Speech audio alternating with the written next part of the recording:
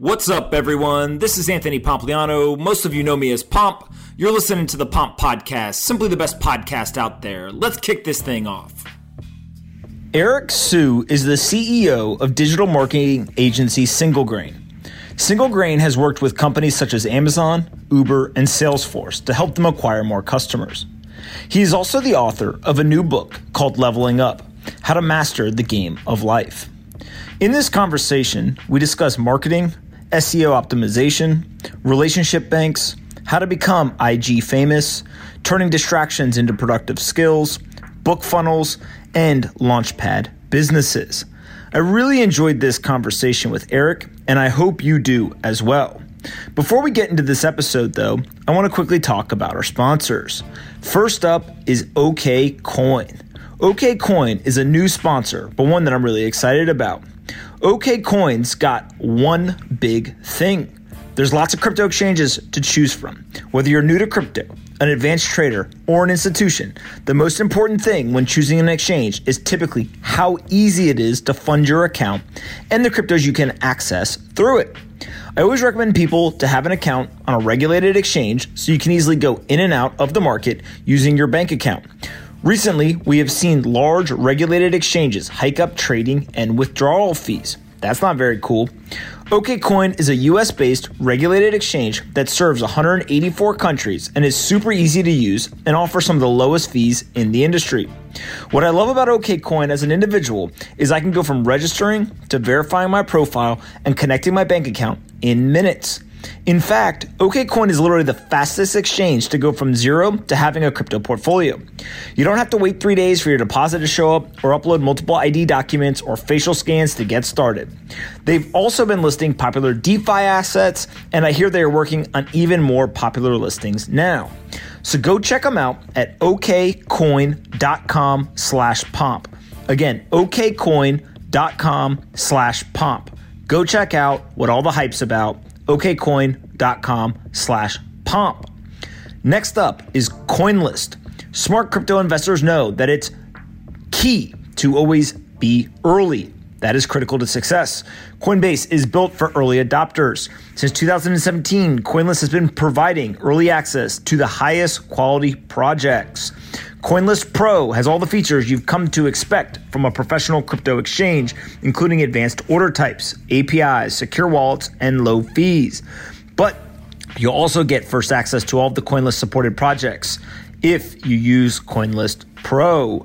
So in crypto, it pays to be early, and CoinList is where early adopters invest in, earn, and trade the best crypto projects. You can sign up for CoinList today with coinlist.co/pomp. Again, coinlist.co/pomp, and you can earn $10 in Bitcoin after you trade 100. So on CoinList, you'll never be late to the party. Head on over to coinlist.co/pomp, coinlist.co/pomp. Last up, don't forget that I write a daily letter to over 80,000 investors about business, technology, and finance. I break down complex topics into easy to understand language while sharing my personal opinion on various aspects of each industry. You can subscribe at pompletter.com. Again, pompletter.com. All right, let's get into this episode with Eric. I hope you guys enjoy this one. Anthony Pompliano is a partner at Morgan Creek Digital. All opinions expressed by Pomp or his guests on this podcast are solely their opinions and do not reflect the opinions of Morgan Creek Digital or Morgan Creek Capital Management. You should not treat any opinion expressed by Pomp as a specific inducement to make a particular investment or follow a particular strategy, but only as an expression of his opinion. This podcast is for informational purposes only.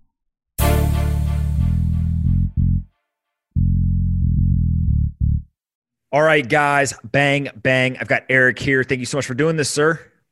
Yeah, happy to be here. Thanks for having me. For sure. We're going to try to make this one of the most action-packed, actionable, and information-filled episodes that we've done. Eric is a wealth of knowledge, so let's get into it. Maybe let's just start with your background and kind of what you've done up until today. Yeah, sure. So I'll try to keep it brief. So name is Eric Siu, and I mainly kind of hover in the marketing world. So I got a podcast called Marketing School, another one called Leveling Up. And then I have a couple businesses. One's a ad agency, and then one is a software company called ClickFlow. I have operators running those businesses.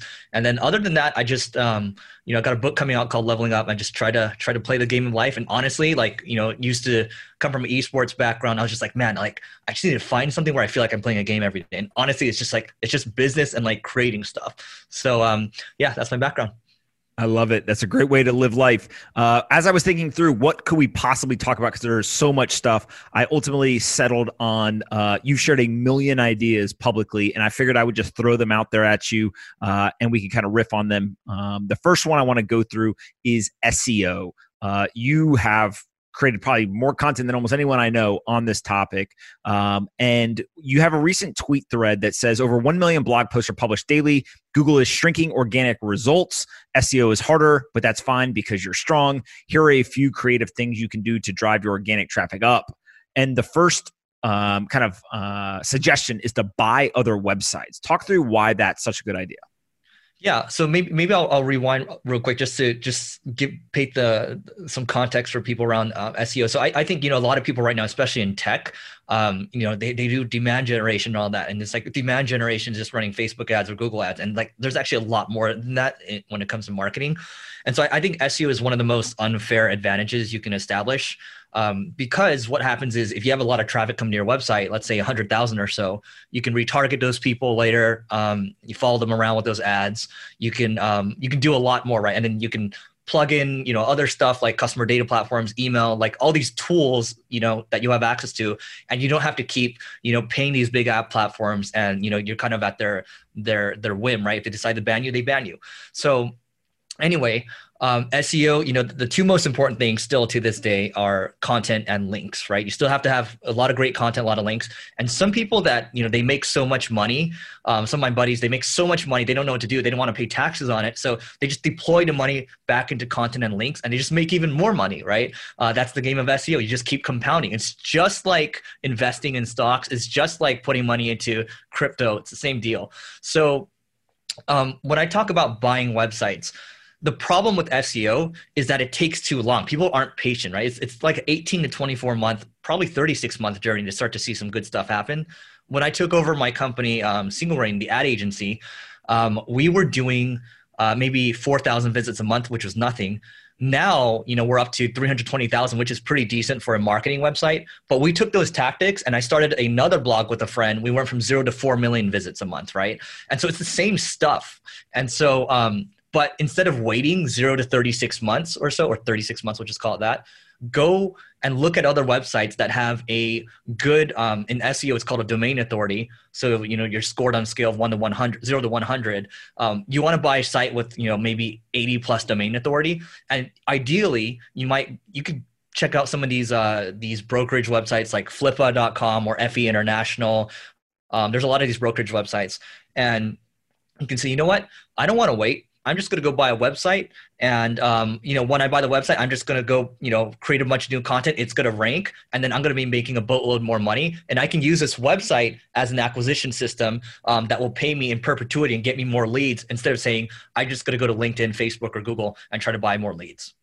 What do you see people monetizing with, right? So they go and they buy a website. They've already got great domain authority. Is this they're monetizing through ads on the website? They're selling products, a mixture? How do you see that working?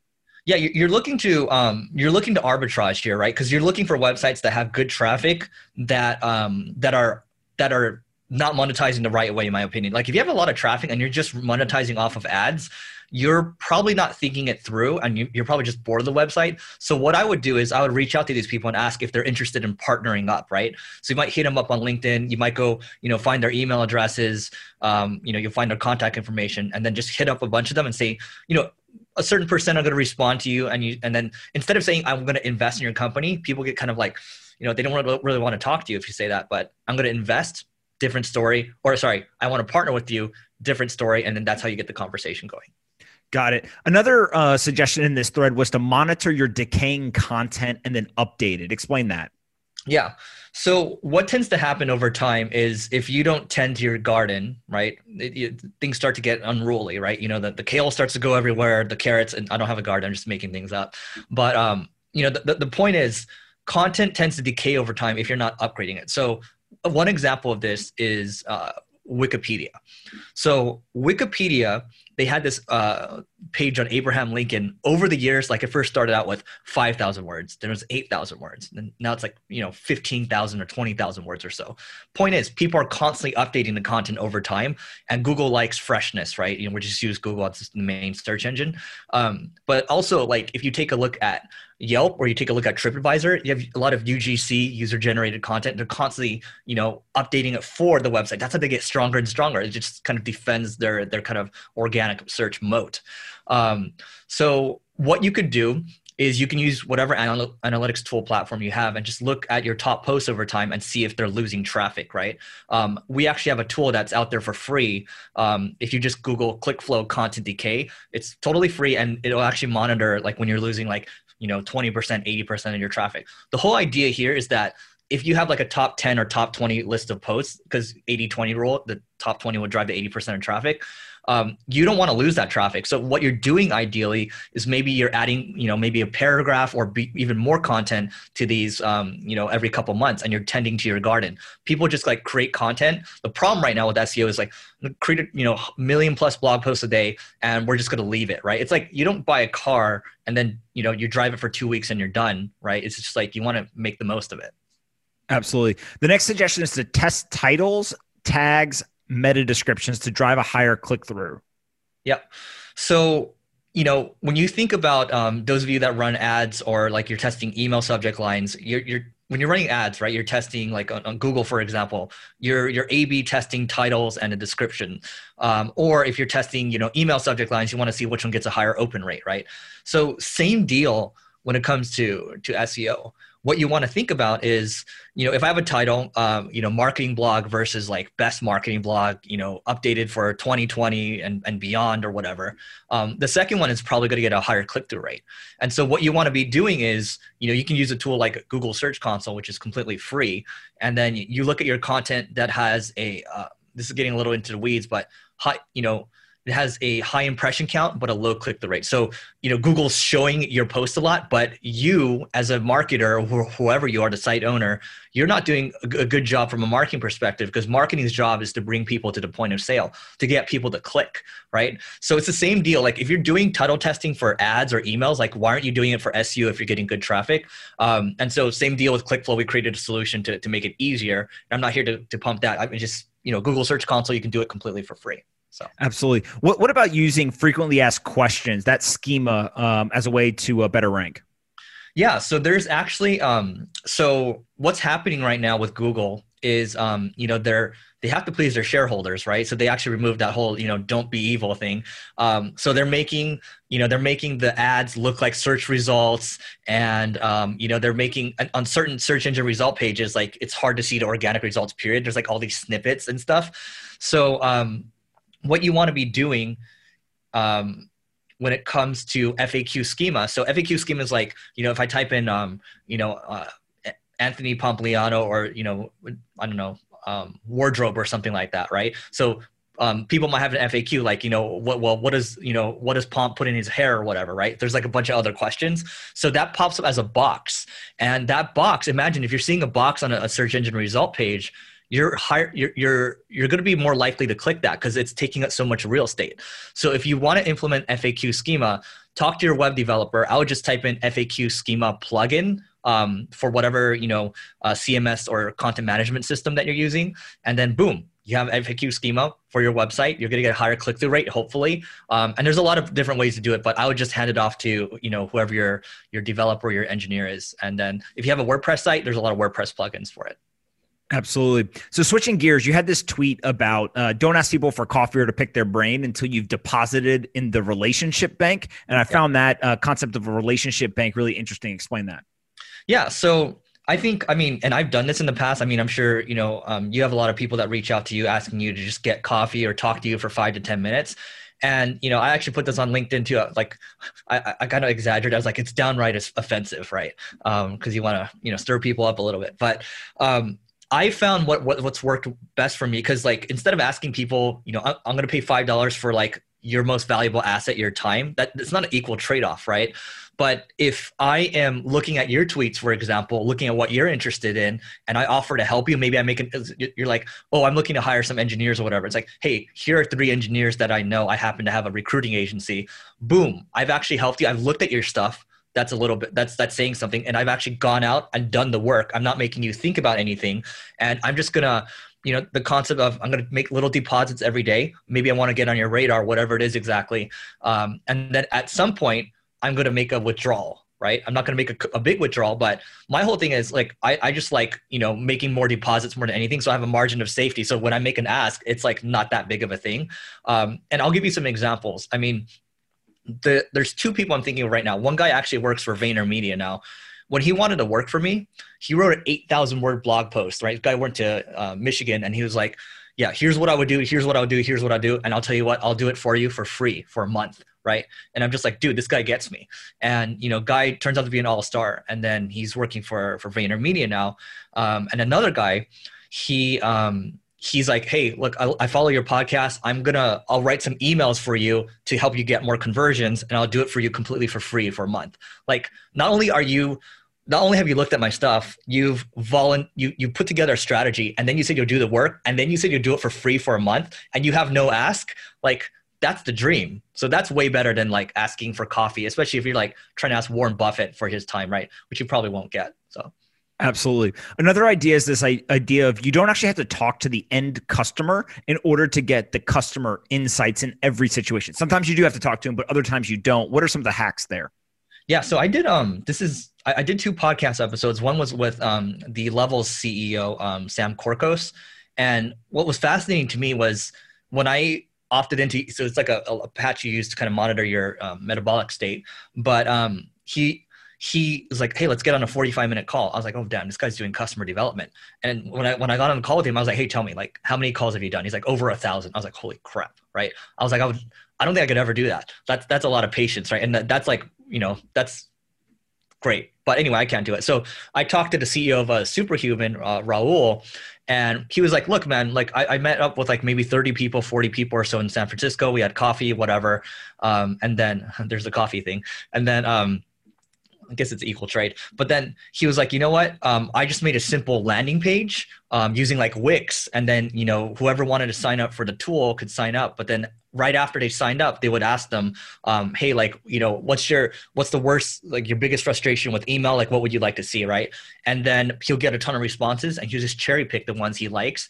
And so he was basically doing customer development at scale because he was getting automated responses. He was cherry picking, but he was just responding really quick to people. And that helped guide his customer development. So there's 2 ways to do it. You can do it I love what Sam Korkos did with Levels, and then I would actually prefer Raul's because I'm lazy. So absolutely. Well, and this feeds into the next idea, which is basically kind of like creating the ideal client profile, right? So whether it's more of like a retail consumer or it's a agency based client, it feels like knowing who you want to work with is almost as important as knowing who you don't want to work with. Yeah.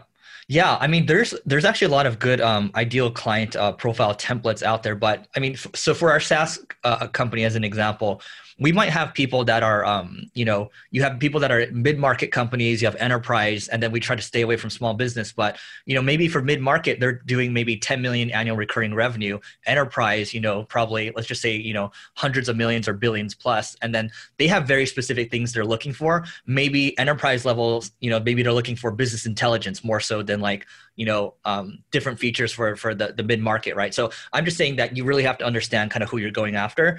And here's the thing. I literally just got off a podcast with Justin Kahn from Twitch, and I asked him about his failures, and here's what he said. So Twitch sold to Amazon for $1 billion, great exit. So he was like, the common thing with all my failures was that I didn't do enough customer development. I didn't try to focus on one segment. I tried to do maybe 2, 3, like that's too many segments, right? And that led to, trying to go all over the place and serve everyone. So if you're starting out, focus on one. And then if you're going to, at a certain point, you're doing this for 6 to 12 months, you'll understand who your ideal client profile is. I think what we did as an agency a couple of years ago was helpful because we looked at, the lifetime value of each customer. And then we just saw that like, oh, it turns out that we serve SaaS companies the best. They stay the longest and they pay the most, and they're like not a pain in the ass. So we decided to focus on being a SaaS marketing agency versus everything else, which is kind of all over the place on the map. It also creates this level of like, I want to be in the exclusive club. I want to be accepted into your customer base, right? Which is like a weird dynamic, but it definitely creates this FOMO feeling a little bit. Yeah, you got the power. I mean, it's I think you're creating the right incentives, because it's like people want people that specialize. You don't want to go to you want to go to like an orthopedic surgeon for like very specific things, or like an eye doctor, right? You don't want to go to like a general doctor. So. For sure. You mentioned a couple of really great entrepreneurs. And one of the things that almost every entrepreneur has that is successful is an advisory board. I've seen you talk quite a bit about the importance of a really strong, successful advisory board. How do you think about that?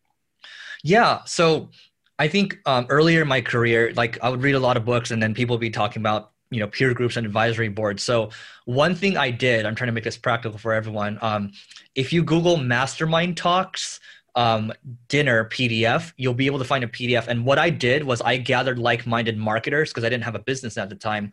I would have them come over to my place. I'd buy dinner, and then we put people in the hot seat. I put together like an agenda and everything, so people would talk about the latest marketing tactics and strategies.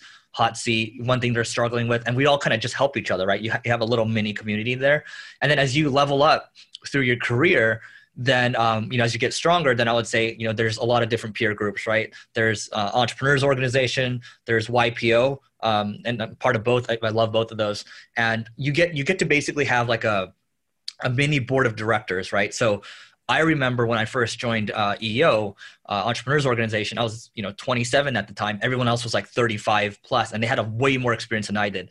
And what you realize is that you don't know what you don't know, right? And so this group, what they do is they'll, like, one guy shared like his cash flow forecast with me like 10 weeks. I was like, what is that, right? And then they're just, what happens is I'll share a struggle, and then everyone else will share an experience. They won't give direct advice. And that to me is a little advisory board there, because I'll know what to do next based on what I think I should do. I'm not taking any advice.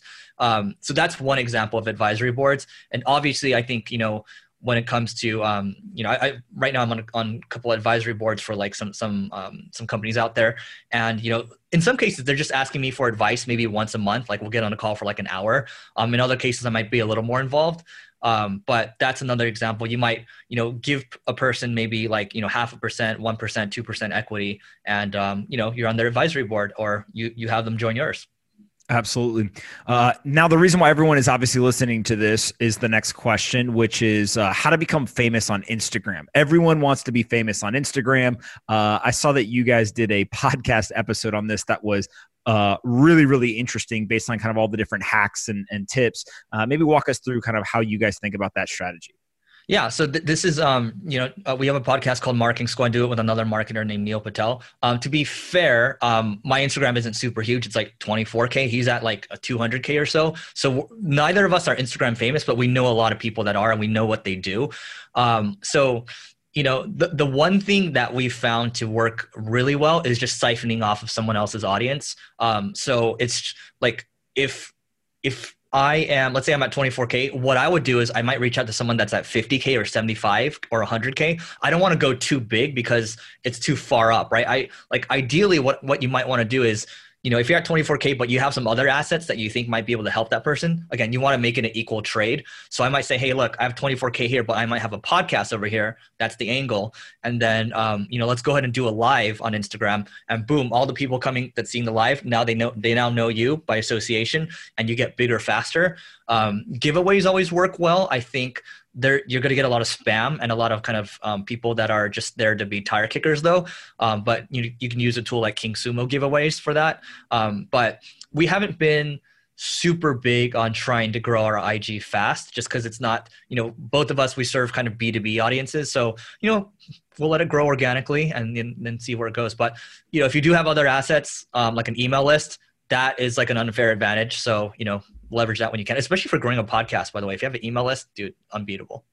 Absolutely. And one of the things you do in emails, obviously, is you write copy. I've seen you talk about maybe more landing page copy, but it applies to emails as well. Most people write copy trying to be interesting or trying to kind of catch people's attention, kind of clickbait, right? Is the terminology.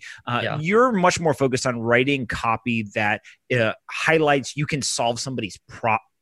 Right. What's the nuance or what's the difference there? Yeah, I think for me, I've just realized that, whenever I try to sound interesting, I end up sounding like an idiot.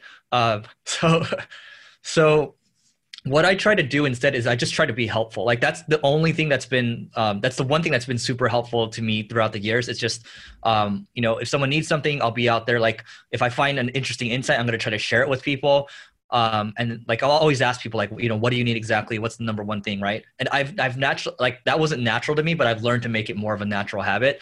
So, when I think about like, what's something of value I can post out there? That lens is a lot more helpful than, hey, I want to create some content and I want to be famous. I think chasing status more so than trying to be helpful is not the best game. So. Absolutely. And I guess when you're writing that, how do you kind of make sure that you're actually articulating that you can solve the problem? Are there certain frameworks or tests that you run or anything that you say, like, I know that I'm hitting on the right spot rather than just, hey, I just wrote an email to a bunch of people. I sent it and, cross my fingers and hope it works. Yeah. I'll talk about this in the context of maybe like a Facebook ad, just so I think it covers more. So if you want more tactical stuff, I think, there's a book called Breakthrough Advertising, which is now you can buy for $125 or so. I bought it for $600 because it was out of print at the time. Highly recommended. It really taps into human psychology. And the whole skill of copywriting has not changed. We all still have the same needs. And there's another book called The 16-Word Sales Letter written by this guy who's a copywriter for Agora, which is, they do over $1 billion a year. And they're primarily like a financial newsletter. So that's kind of tactical on that side. For me, what I do is from Breakthrough Advertising, there's this framework that I use. So it's UPSYD. So it's UPSYD. And I got this from these digital marketer podcast. And it's basically from the book. So basically you're taking a prospect from unaware to problem aware to solution aware to aware of your solution. So that's the why. And then you give them a deal, right? So a video ad can do that, but also a long form Facebook ad can do that too, right? And what I'm looking to do when I do that is, what can I do? What kind of story can I tell exactly? And also I'll run the copy through a sentiment analysis tool as well. You can use Grammarly. It'll tell you if your content's positive or not, but I use a sentiment analysis tool as long as it's positive, because generally you want your content to be positive, then, we're good to go. But for me, I'm just looking to say like, one key, like, here's how you do modern day SEO, and then boom, boom, boom. Here's like a tweet storm. And I'll give a bunch of tactics, right? Like that's what's worked best for me.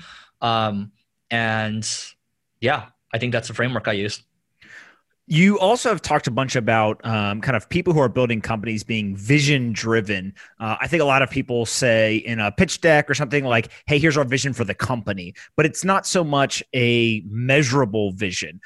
In the tweet, you talked about Microsoft saying we want a computer on everyone's desk, right? Or SpaceX saying we want to get to Mars, and something that you can kind of tangibly measure against. Talk a little bit about how you've seen people do this well. Yeah. So I think when it comes to, for me, vision, mission, values, like that stuff used to be like, oh, like that's so intangible. Like, what are you supposed to do with that? And then you realize the vision is what matters is the people, right? But if you want to keep the people together at the company, you got to have a great culture. And how do you have a great culture? We need to have a unifying vision, right? And so, whether it's, we want to put a PC on everyone's desk, or we want to organize the world's information. That's something that's motivating and something that people can wake up for every day, right? And I remember Howard Marks from Activision. So he's got an interesting story, but he's like, look, we want to. His vision is we're gonna help all entrepreneurs, right? And he's like, well, you say it's broad, but like that's what a vision is. Like it's not supposed to be attainable, but it's supposed to be motivating and inspiring. So I used to have like very specific numbers, like. Before I learned all this, I was like, oh, the goal is to make it $100 million company. Like, that's not motivating at all. So now, I got the book coming out. I'm like, oh, dude, you know what's easier? Like, my mission is to level up the world because I just like learning and I like teaching. And because I do that, that's led to all these other opportunities, right? And it just feels right. And so when you tell when people are trying to join your company, like, what's the vision? Well, the vision is to level up the world. Like, you can wake up and say, let's do it, right? Versus like, oh, it's to be $1 billion company, right? That's like not as motivating. Absolutely. You've talked a lot about this idea that people get distracted in today's digital internet-based world. There's notifications, there's sounds, there's flashing lights. You go to a website and literally it's covered with ads. Like everything is distracting. But you don't necessarily think that that's the worst thing in the world. There's an opportunity to turn that distraction into a productive skill. Explain what you mean by that.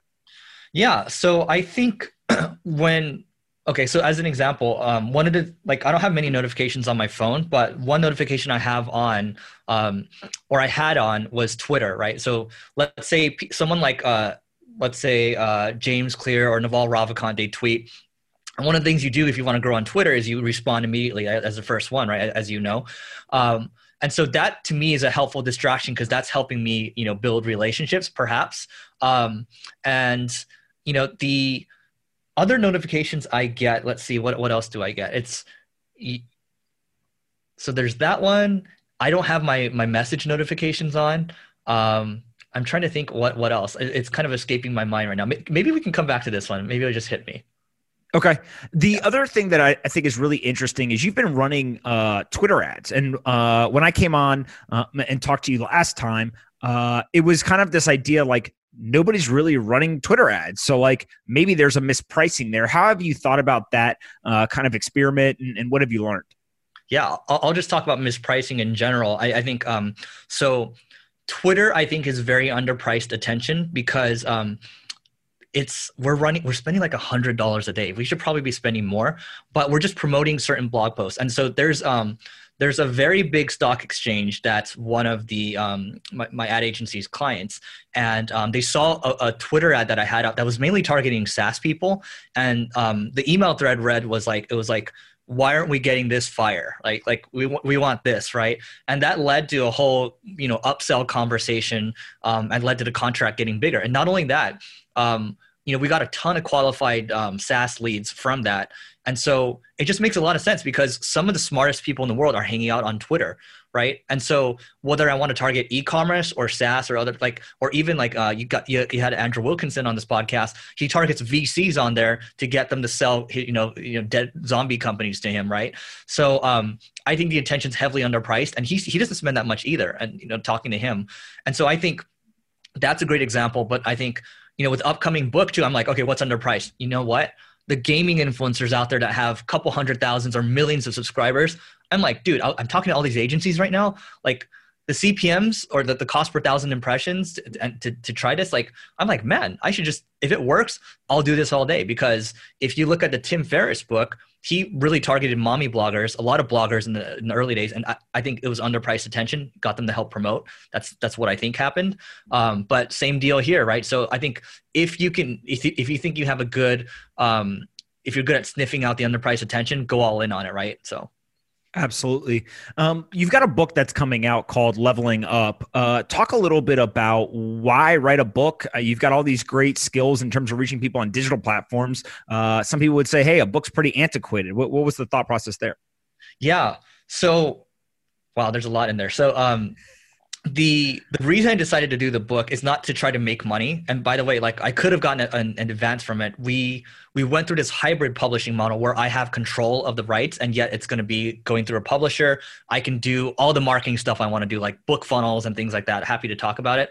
And I was like, look, I think this message needs to get out there because, there's 3 billion gamers in the world. And, me growing up, I spent so much of my time playing, poker, first-person shooter games, a lot of MMORPGs, and I'm like, look, my parents used to look down on me, my friends used to look down on me, saying it's a waste of time and all that. But I'm like, the time I spent, all those skills are actually just like sports. They're a gateway into the real world.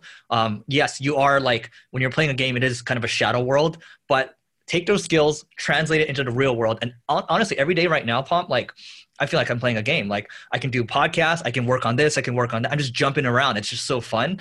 And so that's why I decided to do it. Hopefully if you can, change a few people's lives, that's great. But I think it's the message that's more important to me than anything. So hopefully, we're able to spread the message. And again, it's not to try to make money, not to try to, didn't make any money off of it out the gate. And then what I would say too is,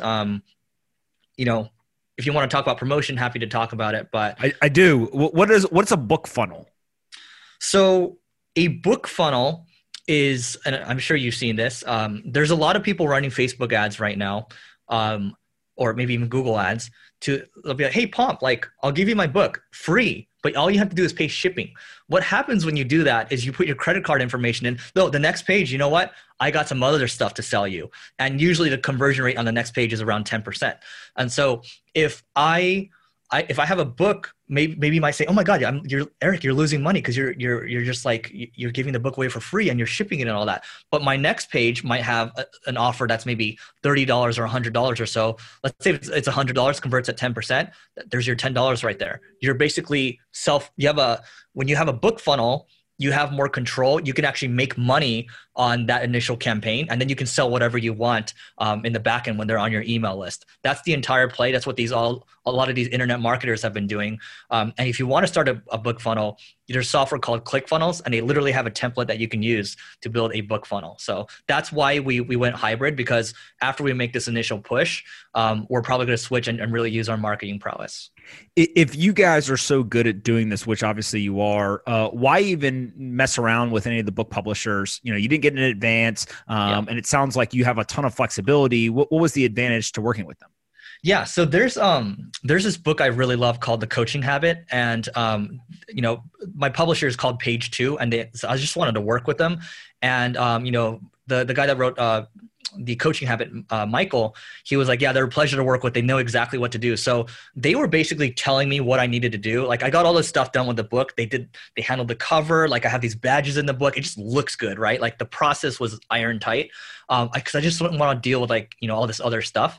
So, the process was locked in, and they have their sales team working on it right now. They're like, and so for winter, they're like, the book is going to be our lead book. I was like, well, what does that mean? And they're like, oh, it's going to be the main thing we focus on. So I was like, okay, that's exciting. So there's this element of the book will, this pre-COVID, I was like, okay, this book's going to appear in the airplane bookstores, not airplane bookstores, the airport bookstores. They're like, yeah, we're going to sell it to Barnes and Noble and all that. All that's gone now. So, but the problem is I signed a contract already. So that additional benefit of, their sales team helping with all these physical locations has kind of diminished, but that was one of the major benefits in addition to the process. Got it. And so what else are you guys doing kind of under your own control for somebody who's listening who wants to launch a book? You've got the book funnel idea, which is fantastic. Anything else that you guys are doing that you think will be very valuable? Yeah. In terms of promoting a book? Yes. Yeah. So the things I honed in on, we talked about the gaming influencer. So, we use a tool called Follower Wonk, which can search people's Twitter bios. And a lot of these gaming people, they put their emails in the bio, and they always use like a .gg, at the end of the email. So we found a bunch of emails through that, and then just kind of sorted by number of followers. And then we use another tool called Tensor Social to find a bunch of gaming influencers. You can basically search for the industry and then sort by engagement rates, and then you can actually find their emails as well and export it. So there's that.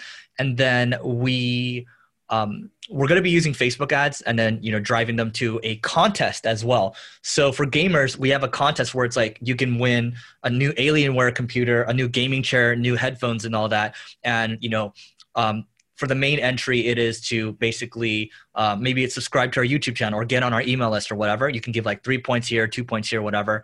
And so hopefully the contests tend to work really well, but we're also giving away, the first chapter of the book away for free.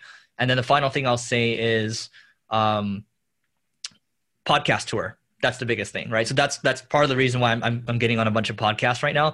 That pushes books because naturally, people are listening to this podcast for you, but also like whatever the guest tends to say, if they align with that message, then great.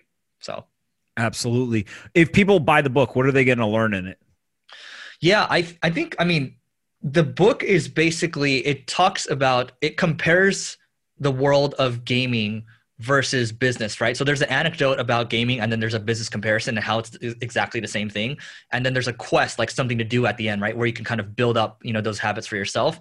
Essentially, the entire book is about creating the right habits and leveling up from that perspective. Because in life, there's a wealth ladder concept that, another entrepreneur, his name's Nathan Barry, he created it. And so, I would argue that the first thing you want to do is you want to build the right habits. Obviously you want to learn the right skills, and then maybe you start working for someone, right? That's, what your parents want you to do. And eventually the next step is, you might freelance somewhere. And then the next step after that is you might build an agency, right? Or, rewinding a step, you might build a drop shipping business, and then you might build an e-commerce business where you have the inventory, and then you can move on to the next step, right? Where eventually you have like a platform business, you have a network effects business, or you even have like a SpaceX or something like that. But the whole idea here is you're continuing level up.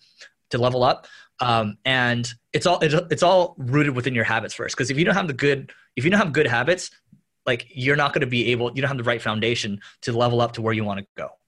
Yeah. How much of kind of the leveling up and going from the platform business strategy is you're just practicing, like you're literally acquiring the skills and getting better and better, and you can go bigger and bigger from that, versus something else is at play? Yeah, no, I think you constantly, one of the things, so one of our core values for the agency is growth, right? So you're constantly seeking growth, and you're constantly seeking how to improve, and then also improve, the world around you, right? And ultimately, at the end of the day, whatever's going on politically, like, that's how you add value to the world, and that's how you become successful. And so I think that's what it is. I mean, you create your own luck that way. I think it's, as long as you make sure that, you're constantly optimizing yourself and you're iterating, no way you can't level. I just think there's no, like, if you have the right habits and you're hanging out with the right people, there's no way in my mind that you can't become, the success that you want to become. Right. So I just think, everything I was told, growing up in an Asian family, like, your fate's kind of determined and all that. I'm just like, none of that makes sense. So a lot of the messaging, the way you were programmed growing up, I'm trying to unwind that programming. Absolutely. You are one of the best marketers in the world. How would you say people who want to get better at marketing can go do that? Is it finding other people? Are there specific books, courses? Like what would your recommendations be? Yeah, I guess I'll just share kind of my story around that. So I was working a dead-end job coming out of school. So this is when the financial crisis hit, and I was doing data entry. And my friend who was working at American Apparel at the time, now works at Airbnb. She was like, you should check out this digital marketing thing. Got an internship. And what happened with the internship, it was a free internship. And then what I found out afterwards is hilarious. But they hired a cohort of 12 interns, and they had us writing all these articles, right? And by the same time, they gave us all these digital marketing courses. So what I did was I would come back from work every day, and I would basically come back at 3 or 4 p.m. I'd come to work early, and I'd study till 12 a.m., right? So I'd go through all these courses, and I'd just go, whatever I picked up on, like, SEO, I just go deeper on it, go to Google. And anyway, what happened was for that internship, they were basically using us as content writers for free, right? And they had a bunch of content created, and they started ranking for all this stuff. So, but anyway, I kept going deeper. I went deeper on like SEO, for example, and I actually ended up going to this blog called QuickSprout, which is at the time it was my podcast co-host Neil's. It was his blog, and what I did was I would try to email these people all the time because I'd have follow-up questions. Right, I'd learn something, so I was not only learning, I was asking follow-up questions, and eventually it got to the point where people like Neil or other people, whether it's me pestering them or whatever, they're like, dude, let's just get on the phone. So we got on the phone, and eventually with Neil, we ended up meeting at a Taco Bell in Orange County down in California. And that's how we became friends. But that same process, that template where I was just learning, and then I was also asking questions, or I was learning and trying to add value to people, kind of like how we talked about earlier. That's how I built my network around marketing, where I could continue to ask questions. Because the stuff you learn online, maybe it's like 90 to 95% of the stuff people are willing to share. The problem with marketing is if you talk about it, everyone starts to do it, and then your tactic becomes invalid, or your strategy. So you typically, just like with business and like these business or marketing, you want to hold 5 to 10% of the things and not share it. So ideally, that's why you build your network of, smart business people or smart marketers. Absolutely. Where can people go find the book? Yeah, I mean, they can go to their favorite online retailer, just type in Leveling Up Eric Siu. Or, I mean, you can get a free chapter of the book, at levelingup.com. Awesome. Where can people find you on the internet? Yeah, there's me on Instagram at Eric O SIU. Same thing with Twitter at Eric O SIU. Those are probably the best two spots. Awesome. Before we wrap up, I ask everyone the same 2 questions, and then you'll get a chance to ask me one. The first question is, what is the most important book you've ever read? And you can't say your own. Yeah. Most important book. I thought about this a while back, but I would say the one that comes to mind first right now is The Hard Thing About Hard Things, just because the entire book is about struggle, and that's basically what life is. So. Yeah, that's a fantastic book. Ben Horowitz from Andreessen Horowitz. Highly recommend that one as well. Second question is more fun. Aliens, are you a believer or a non-believer?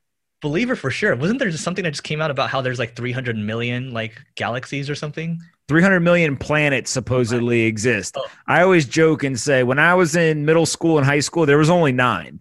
And we were in the big debate was, is Pluto a planet or not? Now we're at 300 million. So I don't know how we went from 9 to 300 million, but that's where we are. Well, how do we know anything? That's my whole thing, right? I would say still as human beings, we're fairly primitive right now. Like, how do we know, So. Well, we probably don't, right? It's probably some estimated guess of like, oh, we could see, X number of square miles. Here's how many planets are in those square miles. So if you multiply that by the number of square miles we think are out there, like this is what it could be, right? So, some math like that, I'm sure. Yep. What question you got for me to wrap up? I would say, where do you think? So Winklevoss twins are like, it's going to go to 500K. Where do you think Bitcoin's going? Oh, like over a long period of time? Because their whole thing was the 500K over time, right? I don't think they put like a time frame on it. Yeah. I tend to think that they will look very, very bearish with only a 500K number on it over a long period of time. I'm talking 20, 30 years. I think for sure we'll see $1 million+ Bitcoin. The big question is, because I think you'd get to like about 1 million if you got to 2x the gold market cap. Right. So not unreasonable over a really long period of time. The number that I've put out publicly more short term is 100K by the end of next year. We'll see. Right. So far, so good. Right. We're trending in the right direction. But as we know, this thing has a mind of its own and super volatile and will rip people's faces off in both directions. So, we'll just wait till the end of December 2021 to see what happened. I love it. Awesome, Eric. Listen, thank you so much for doing this. I think people are really going to enjoy this. Highly recommend the book. Highly recommend them following you on social media. And we'll have to do it again in the future. Thanks for having me.